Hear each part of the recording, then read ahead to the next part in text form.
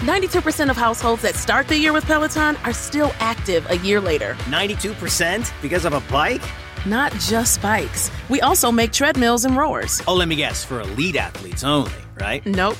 It doesn't matter if you're an avid exerciser or new to working out. Peloton can help you achieve your fitness goals. 92% stick with it. So can you. Try Peloton bikes, tread, or row risk-free with a 30-day home trial. New members only. Not available in remote locations. See additional terms at onepeloton.com/home-trial.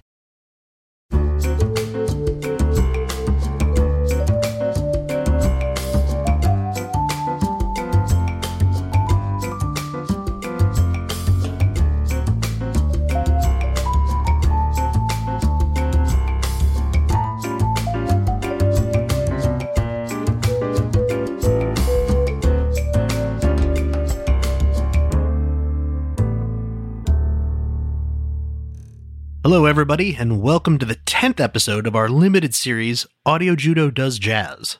I'm Kyle from the podcast Audio Judo, and I'm here to introduce this episode. But first, I want to mention that both Audio Judo and Audio Judo Does Jazz are proud members of the Pantheon Podcast Network.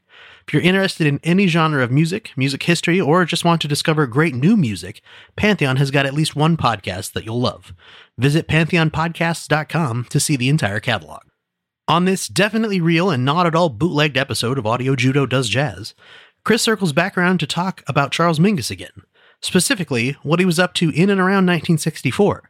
Why, you might ask? Here's Chris with the answer.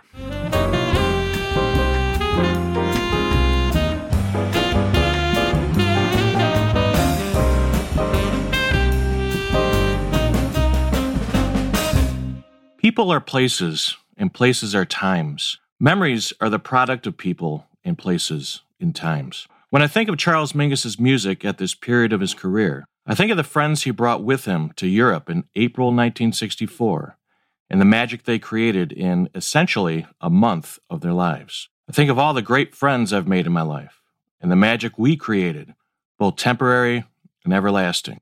There's a good dozen other versions of me at different ages and stages still roaming this earth, stuffed with varying levels of hope and optimism and hang-ups and despair. Some of my variants evolved, while others are stuck in a time and place, having never learned the lessons I should have by now. I recognize each as products of different friendships and times in my life. I'm sure all of you have just as many, if not more. So you might be asking yourself, why? Why do another episode on Charles Mingus? With so many other worthy musicians, with so many other time periods and styles of music I haven't addressed, with so much material I'm not covering, then why? Why Mingus? Why 1964? Why this material? Why these guys in this particular short-lived band? I think in this first season of episodes, the musicians, their stories, their music, and what they represent have chosen me as much as I have chosen them. This is a story that demands to be told. And am I going to be the guy to tell Charles Mingus that his story doesn't require another chapter? Not me. The man has threatened violence to musicians on the stage while they're playing for less than that. As I stated in the last episode with Eric Dolphy, think of this as a trilogy, or at least 3 episodes that are linked into a larger arc. This is part 2, when things can get pretty dark.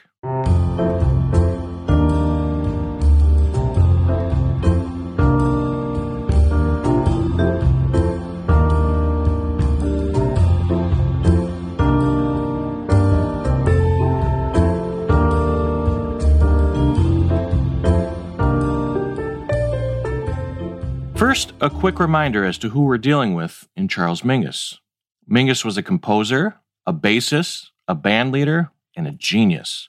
His music had just the right elements: the jubilance of church music, the grit of the blues, the sophistication of Duke Ellington's big band compositions, and the daring and freedom of Charlie Parker.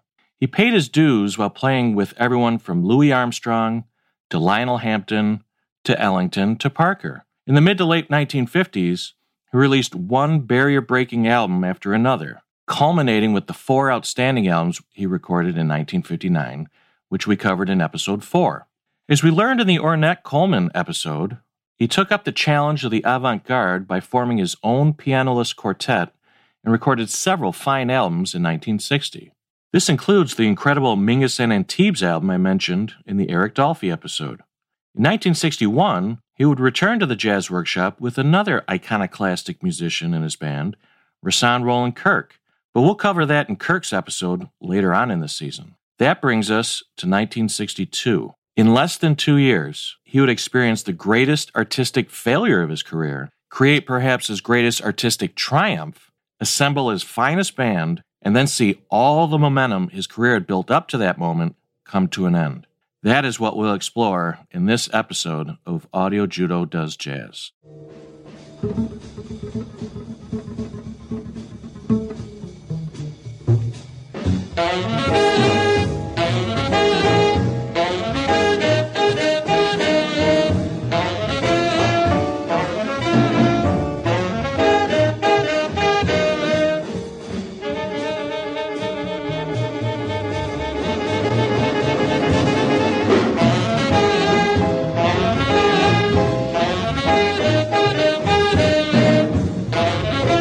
That's the song So Long Eric, a composition he wrote prior to his tour of Europe in 1964.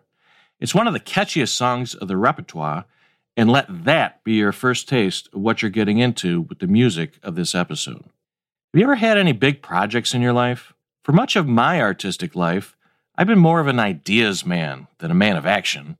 I have a nagging lack of execution in any of my projects. That is to say, before this podcast, I've accomplished next to nothing artistically in my life. I have 4 entire books of letters planned for my daughters. I had a novel in mind, or rather 5, that would have gone a long way in painting over the failures of my 20s.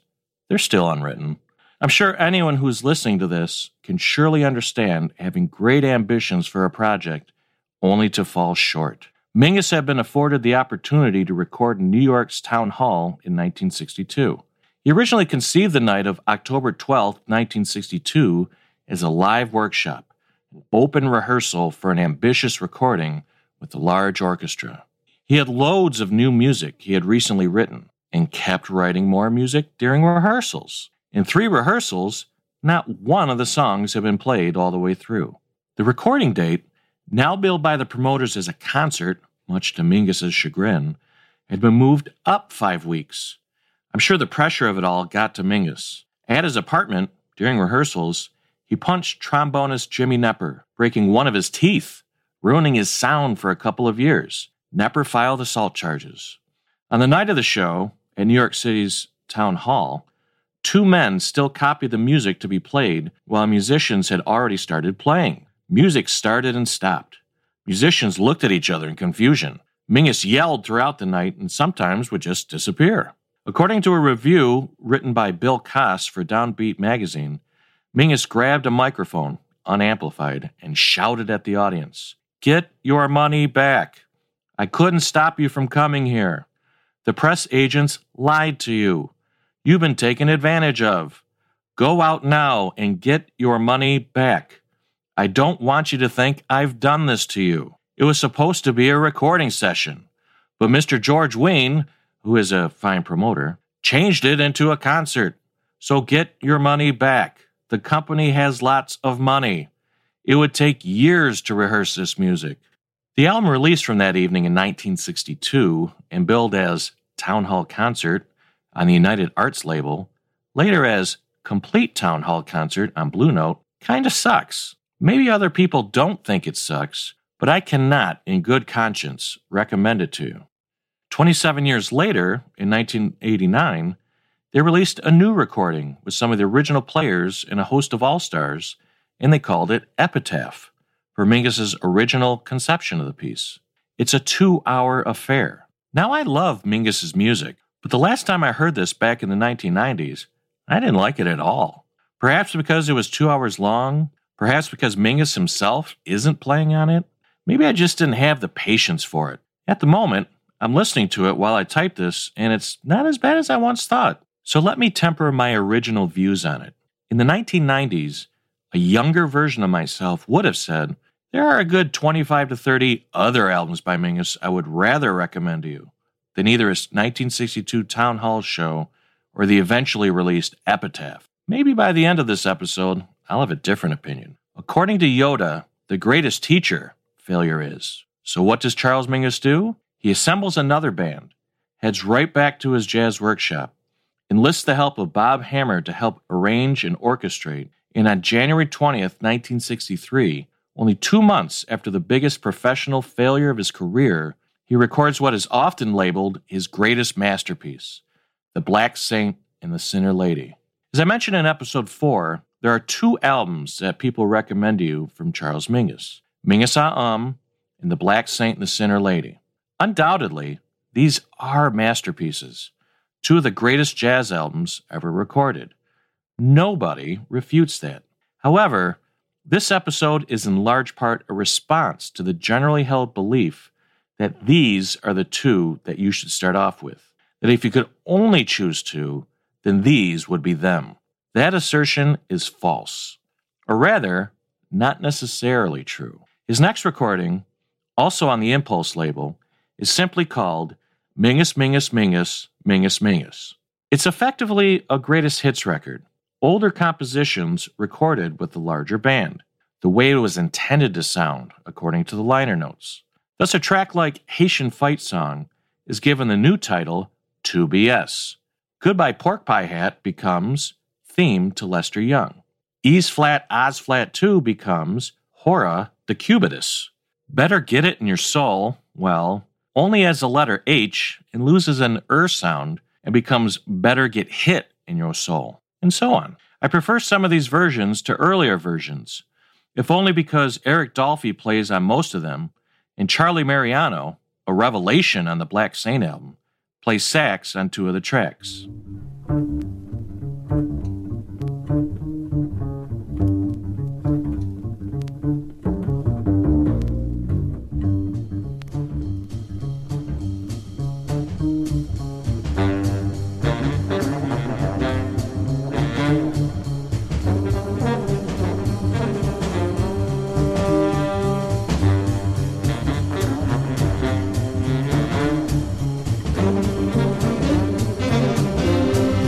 That was 2BS, an updated, trimmed down, and an even more incredible version of the Charles Mingus composition, Haitian Fight Song. It had originally been released on an album called The Clown in 1957. You may have heard this song a few years ago in some car commercial. It's also, I believe, the ringtone for the main character, Joe Gardner, in the movie Soul that came out last year. I may be a bit biased, but I highly recommend that movie as well. Several years ago, not yet a year on the job and strapped for vacation days, I took a road trip down to Kentucky by myself. My wife had already left with the girls a few days prior to enjoy the charms of Rough River with her parents. With the car all to myself, I decided to bring all of my Mingus albums from the 1964 tour for the trip. I'd recently purchased the Cornell 1964 live album, but had not yet listened to it. This was a warm-up date neither I nor many Mingus fans had been aware of until its release. The other albums included Town Hall Concert from 1964, my friends. Let me emphasize that. April 4, 1964. Absolutely not the disaster from 1962. This album has only 2 tracks. So Long, Eric, at 17 minutes long, and Praying with Eric, at 27 minutes long. It's the first album I ever purchased from this tour, the one I listened to the most, and the one I highly recommend everyone should get if they should find this episode interesting. If you're going to dip your toes into the water, start here. Mingus in Europe Volume 1 and Volume 2, from their April 26 concert in Wuppertal, Germany, Revenge from April 17th in Paris, and a couple of not-so-legitimate releases, one from Copenhagen from April 14th, and another from Amsterdam on April 10th. Now, this is a touchy subject for Sue Mingus, and I want to apologize to her for having come across a couple of these releases. She relates a story in the liner notes in Revenge that the first time she had been caught stealing records in Paris was the autumn of 1991. All of them were Mingus albums, all of them from illegitimate sources. She stuck to her guns, and they eventually had to let her go, realizing that they had no rights to sell them in the first place. The Revenge in the title refers to revenge upon all the bootleggers that have made money off of Mingus's music. The fact is This tour had been heavily recorded. Everyone on the stage knew it, and there had been little they could do about it. I just wish all the recordings could be properly released so the whole world could enjoy them and the money could go to the artists. On the trip down, I compared and contrasted this album, that album, made several mental notes, and jotted down all my ideas when I stopped for gas or got something to eat. I thought I'd make a big splash on the Jazz Reddit with my findings, having thoroughly examined all the releases. I have since lost all of those notes. I never did make a splash on the Jazz Reddit. What I can tell you is that I recommend each of these albums equally. None of them are any greater than any of the others. I merely recommend Town Hall Concert first, as it's just the 2 tracks, and the only one of the albums that's a single disc.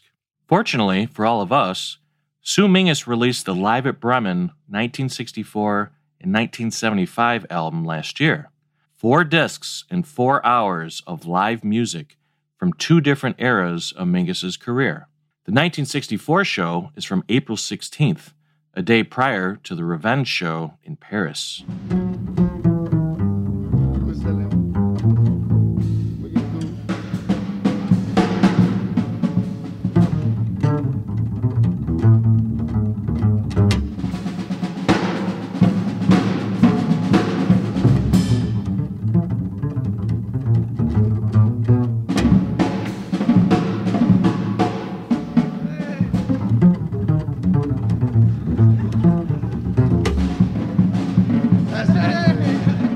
That is just a taste of Take the A-Train, the Duke Ellington song that Mingus recorded on March 18th at a warm-up show for the band. Mingus is only in the middle of his bass solo here. How can you go wrong with bass playing like that? I also love the sound of Danny Richmond's drums in that auditorium. It's one of only 2 times that this band performed the song and can be found on the Cornell 1964 album. I think this performance is one of the main reasons to pick up that record, is they absolutely knocked the song out of the park. So who are the individuals in the band? First and foremost, obviously, is Charles Mingus, the leader, bassist, composer, firebrand, genius. Joining him are 5 musicians. In the rhythm section, Jackie Byard is on piano. The teacher. Mingus's music requires a piano player who is flexible, who can play any of a number of different styles, who can bring the church to the stage, who can belt out the blues when needed, who is well-versed in both the schools of Ellington and Parker. He also has the ability to conjure up the ghosts of Art Tatum and Fats Waller on the piano. Byard is the glue that holds the band together, providing leads and accompaniment at just the right intervals. Danny Richmond is again playing the drums. He is Mingus's right-hand man, the other half of Mingus's brain. As it's so large, it requires 2 bodies to carry out all of its functions on stage. Their rhythms are so tight. It's hard to fathom how much they worked out ahead of time and how much is created on the spot. I'm sure the sheer volume of how long they played together on stage had something to do with it.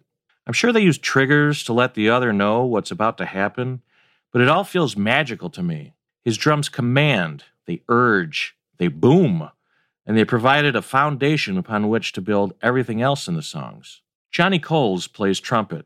To me, Johnny Coles represents a lost opportunity. I think I know why Mingus brought him into the band. On his Little Johnny C album, he sounds to me a little like Miles Davis. It's an album I highly recommend, but he doesn't much sound like himself on this tour. His solo is often the first solo to be played in the songs, and I'm usually underwhelmed by it. I don't know if he's out of place, if Mingus's music is not the right material for him to play, or if it's because he's completely outshined by the 2 other horn players on the stage. It's also a lost opportunity because he actually collapsed on stage in Paris. After performing So Long Eric, he started to feel a pain in his sides. He walked across the stage, behind a curtain, and fell down 22 steps. He had been taken first to a French hospital who wouldn't take him because he didn't speak French, and then to an American clinic where he eventually woke up 3 days later. Apparently, he had a perforated gastric ulcer. The operating doctor said that if he'd come in 5 minutes later, he would have died. So Coles had been lost for the rest of the tour. In his honor, they set his trumpet on top of what would have been his chair each night. However, I think his absence allowed something else, and I would argue something greater to take place. Eric Dolphy, of course, is the star. He's the guy who has the most distinctive voice in the band. On several of the albums released, the title remarks that the album is by Charles Mingus with Eric Dolphy. He is seen as a musician on par as the leader, or whose mere presence should tip off to the listener that perhaps they might want to pick this up. He's not merely a sideman, but a collaborator elevated from the others in the band. On that road trip down to Kentucky, one of my ulterior motives for listening to all those albums had been to find a solo on par with his solo on Wednesday Night Prayer Meeting, which I discussed in the last episode.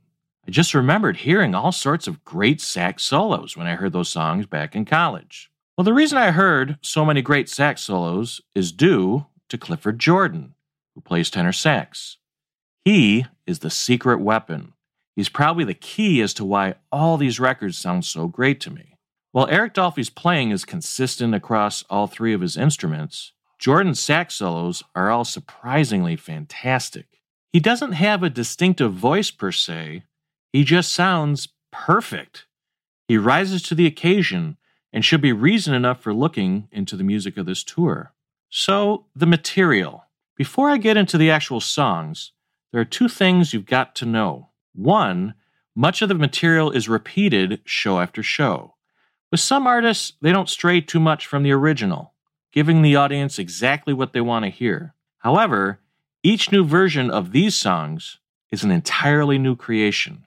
Each is lovable, with its own charms and idiosyncrasies. The second thing you need to know is that many of these songs are long. 10 minutes long, 20 minutes long, up to 37 minutes long for Fables of Faubus by the end of the tour. For some, these might be reasons for not investigating this music. I remember myself looking at that 37-minute timestamp for Fables of Faubus on Mingus in Europe, Volume 1. Do I really need to hear a 37-minute version of this song? Isn't the 8-minute version on Mingus fine the way it is? 8 minutes? Manageable. 37 minutes? You gotta be kidding me. As stated in the movie Say Anything, it's about economics. It's about time and money and investment in each, two things that are in short supply in our lives. To that I respond, well, what are you in this for? Does the music fill you up? Does it take you places? Does it fill your heart? Does it fill you up with ideas? Anyone can be forgiven for not wanting to listen to the 37-minute version of Fables of Faubus. It's a lot, I know, but who among you will feel rewarded for having done so?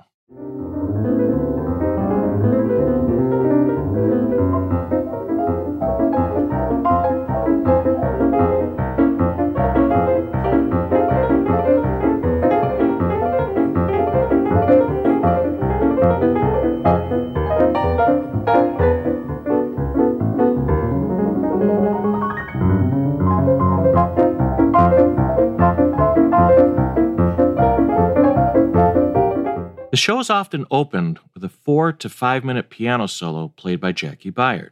On the records, this song is either entitled ATFW USA or ATFW YOU USA. I'm not entirely sure what the additional YOU refers to. Perhaps it's an initiation rite for the audience, a signal that they are now involved, or an invitation to take part in the night's program. The AT refers to the great Art Tatum, a piano player I'll feature in a future episode. FW refers to Fats Waller, another one of the greatest jazz piano players from an earlier age. These references are signposts to help describe Byard's style of playing in the tune.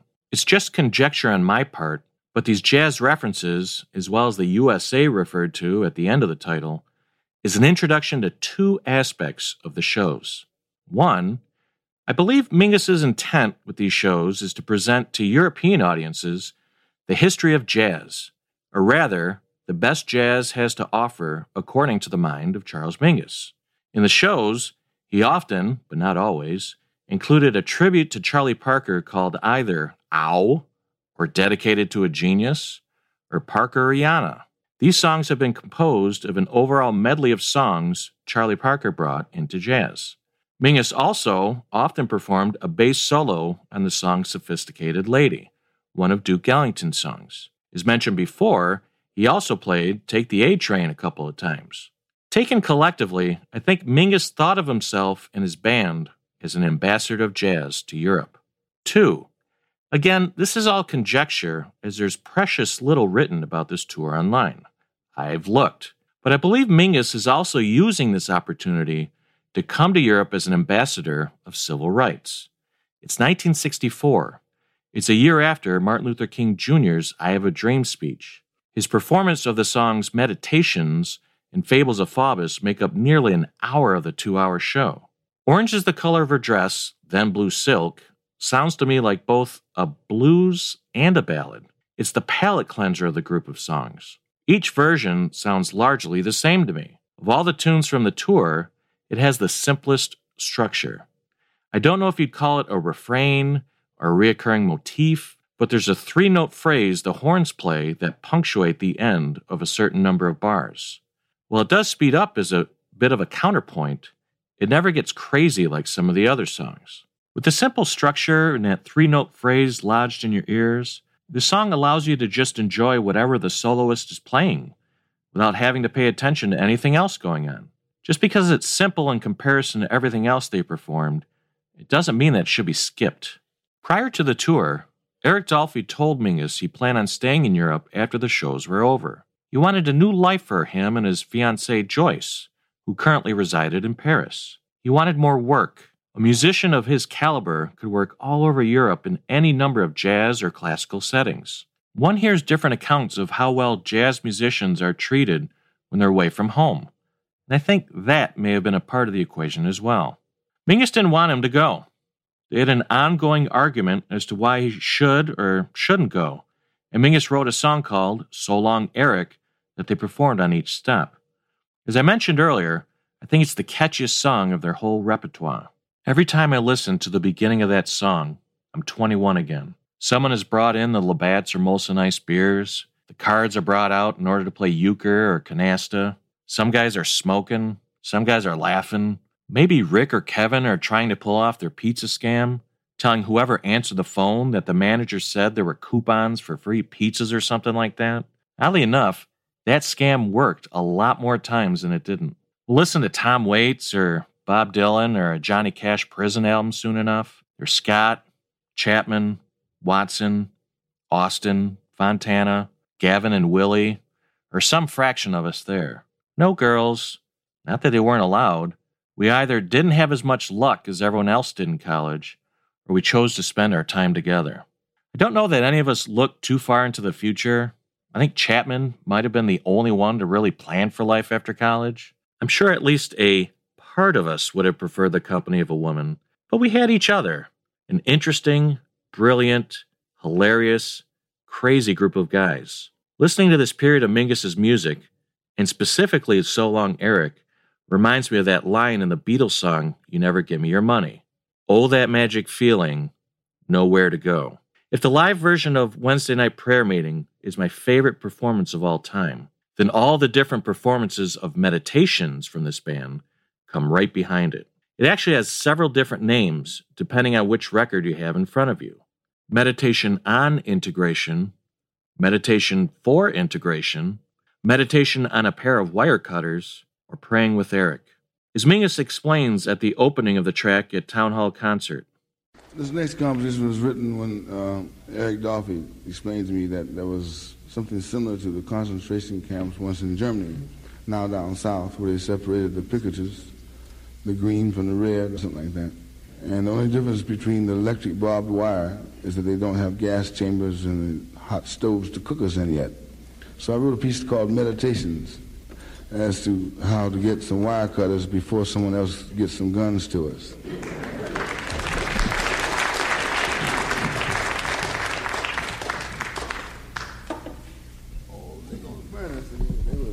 They'll try. The audience claps, and a few people, I think, chuckle nervously at what Mingus has presented to them. Did he just say what I thought he said? This is dark subject matter. It's one of 2 key songs Mingus brought every night to confront the dark and complicated history of race and civil rights and slavery in America. While not every version of the song follows the structure to a T, there is a basic order to it. It's a suite of sorts. I'm not going to map the whole thing out for you, as it's a little different each time, but it begins with the flute. The other horns provide a percussive backing, if that makes sense. Either a piano solo or a bass clarinet solo from Eric Dolphy begins, and other solos ensue. There's also an alarm-like section in there somewhere, but then there's this sublime section. I suppose it's one of the meditations referred to in the title, where Dolphy's flute, Bayard's piano, and Mingus solos on bass using his bow. They all seem to wind around each other, melting into one another. They come in and out of the sauce, and you're lost in their reveries. Other solos are heard. They eventually go into another meditation with the three of them, segueing one solo into another, and it's seamless. You can barely keep track of which instrument is playing. It's a bit of hyperbole, but the effect is the sad, pensive mess we've gotten ourselves into.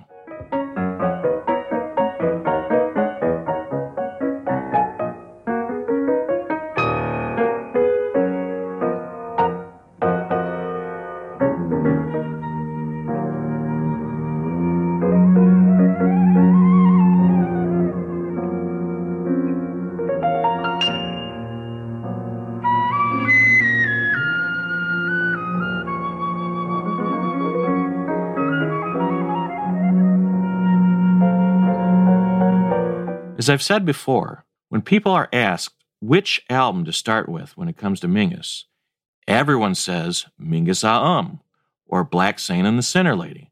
To every person out there who says Black Saint, I've got a counter with any album from this group in 1964 that performs Meditations. It's a suite. It's cohesive. It's got a story to it. It's virtually album length. What's the difference? The same can be said of Fables of Faubus. Orville Faubus is the governor of Arkansas who sent out the National Guard in 1957 to prevent racial integration of Little Rock Central High School. Faubus is one of an endless number of individuals who have stood up for past ideas, believing that things were better before someone had to go change them. Better for whom? Better for them, but not better for everybody. The song has an interesting history in its own right. Mingus has lyrics to the song that he trades off with drummer Danny Richmond. When he recorded it originally for the Mingus Ah album, Columbia Records wouldn't allow the recitation into the recording. They deemed it too controversial. A year later, Candid Records allowed it to be part of the track, but they had to change the title of the song to Original Faubus Fables for legal reasons. Please forgive my lack of ability here. I'm not going to sing it per se, but I'm going to try uttering the lines with a bit of rhythm. Oh Lord, don't let them shoot us. Oh Lord, don't let them stab us. Oh Lord, no more swastikas. Oh Lord, no more Ku Klux Klan. Name me someone who's ridiculous, Danny. Governor Faubus. Why is he so sick and ridiculous? He won't permit integrated schools, and he's a fool.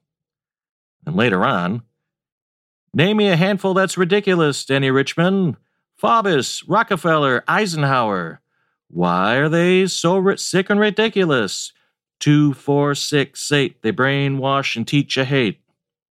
Sorry about that. It had to be done. So yeah, while bringing the joy and the musicianship with his band, Mingus is bringing America's original sin to stage every single night. Each version of the performance contains a number of musical quotes from the most quintessential American songs that everyone knows. My Country, 'Tis of Thee, Yankee Doodle, Oh Susanna, I Wish I Was in Dixie. It's hard for me to keep track of them all, but they mix minstrel songs in with the patriotic songs, and the effect is not unlike Jimi Hendrix's version of the Star-Spangled Banner played at Woodstock 5 years later.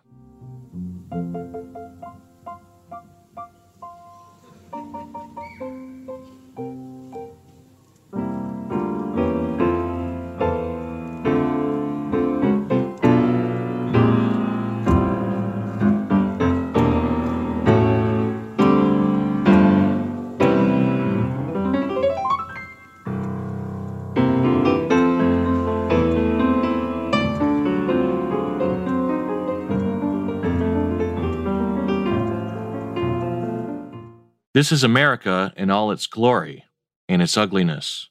What does patriotism mean? What is it exactly that we all believe in? And what does that mean for our neighbor if they happen to have a belief or an experience in this country that is nothing like our own? Thomas Jefferson said of slavery, "We have the wolf by the ears, and we can neither hold him nor safely let him go. Justice is in one scale, and self-preservation in the other." We're still dealing with the fallout of our forefathers kicking the can down the road because the subject was too large for them to handle at the time. North and South, left and right, truth and alternative facts. The more that things change, the more they stay the same. As planned, Eric Dolphy did stay over in Europe after the tour had finished at the end of April. He played with a number of pickup bands wherever he went. There's an excellent recording with Misha Mengelberg in early June. Unfortunately, while it's not literally correct, the title of that album is Last Date. Eric Dolphy died on June 29th from diabetic shock at the age of 36. He didn't even know he had diabetes. According to the liner notes in his complete Prestige Recordings box set, Dolphy collapsed in his hotel room in Berlin, and when brought to the hospital, he was diagnosed as being in a diabetic coma. After being administered a shot of insulin, he lapsed into insulin shock and died. His passing elicited a number of different responses throughout the jazz world. His former bandmate, Ted Curson, remembered, "When Eric got sick on that date, and him being black and a jazz musician, they thought he was a junkie. Eric didn't use any drugs. He was diabetic. All they had to do was take a blood test and they would have found out. So he died for nothing. They gave him detox stuff and he died. And nobody ever went into that club in Berlin again."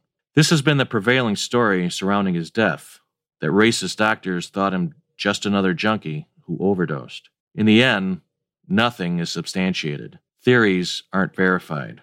What we know is he didn't know he had diabetes and that his diet consisted of a large amount of honey and nuts in the last year of his life. So Long Eric was supposed to mean, don't stay over there too long. Upon release, each record became a eulogy as much as a celebration.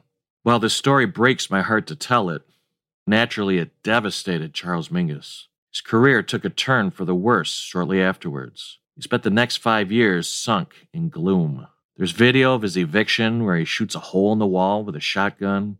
At one point, even Jackie Byard quit playing with him when Mingus threatened him with violence, an axe specifically, while playing on stage. While he eventually landed on his feet and recorded the landmark LP Let My Children Hear Music in 1971, I don't think he ever got over Eric Dolphy's passing. He recorded throughout the 1970s, but they aren't necessarily my favorite albums of his. He began suffering from ALS, or Lou Gehrig's disease, in the mid-70s. While he was invited in celebration to attend the White House in 1978, he died in early 1979.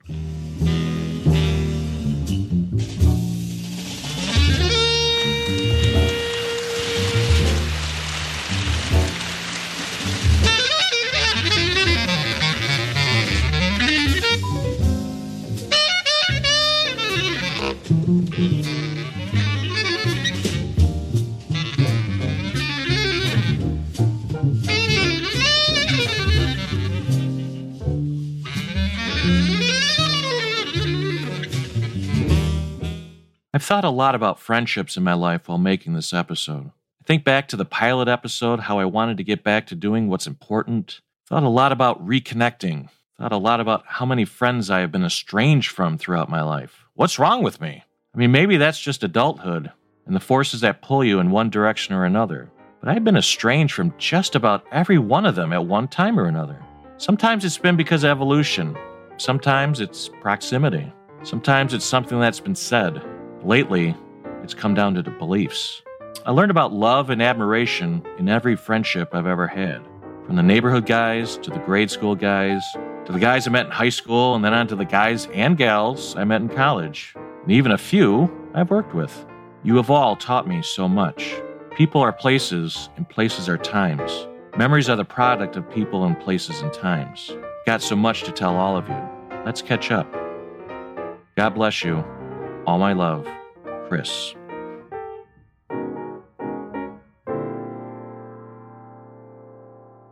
Charles Mingus, what an absolute legend. If you want to listen to more Mingus, legitimate, non-bootlegged releases, of course, Chris has you covered. If you're just trying one album, he suggests the Town Hall Concert album from 1964. If you're interested in all the albums he mentioned, try Cornell from 1964, Live from Bremen, either the 1964 or 1975 release, Revenge, it's got an exclamation mark at the end of it, The Great Concert of Charles Mingus, Mingus in Europe, Volumes 1 and 2, and of course, The Black Saint and the Sinner Lady, and Mingus, Mingus, Mingus, Mingus, Mingus. That last one is a great album, but I feel like Chris put it on this list just because I hadn't said the name Mingus enough times in this list of albums. Give a few of those a listen and then get in touch with us and let us know what you think. The website is audiojudo.com/AJDJ. On Facebook, we're at facebook.com/audiojudodoesjazz, Twitter at audiojudojazz, or email us jazz@audiojudo.com. For a direct line to Chris with your questions or comments, email chris@audiojudo.com. Also, if you're interested in finding some non-jazz music to listen to, give our original podcast, Audio Judo, a try. You can find more information at audiojudo.com. Thank you all so much for listening. We'll talk to you next time.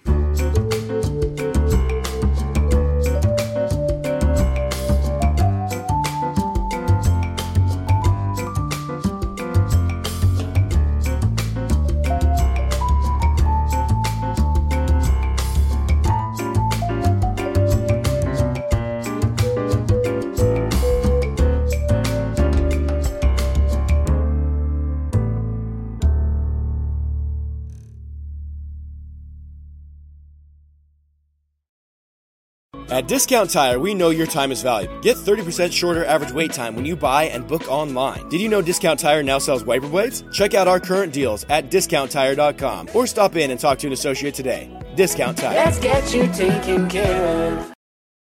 92% of households that start the year with Peloton are still active a year later. 92% because of a bike? Not just bikes. We also make treadmills and rowers. Oh, let me guess, for elite athletes only, right? Nope. It doesn't matter if you're an avid exerciser or new to working out. Peloton can help you achieve your fitness goals. 92% stick with it. So can you. Try Peloton bikes, tread or row risk-free with a 30-day home trial. New members only. Not available in remote locations. See additional terms at onepeloton.com/home-trial. It's NFL draft season, and that means it's time to start thinking about fantasy football. FantasyPoints.com features industry-leading experts and prognosticators using proprietary hand-charted data to help you score more fantasy points. FantasyPoints.com is the place to go for whatever kind of fantasy football you play. Whether you play fantasy football, daily fantasy sports, or do a little bit of everything, Fantasy Points has the meticulously researched content to guide you to victory. And why wait for the fall? Fantasy Points also covers the new spring football league, the UFL. Join the guru, John Hansen, Scott Barrett, Joe Dolan, and other massive names in the fantasy football universe with an exclusive offer. Use code Pantheon for 15% off any Fantasy Points package, including the all-in package, with access to every article, tool, and data nugget that Fantasy Points has to offer. That's FantasyPoints.com and code Pantheon for 15% off at Fantasy Points. FantasyPoints.com, code Pantheon. Score more fantasy points.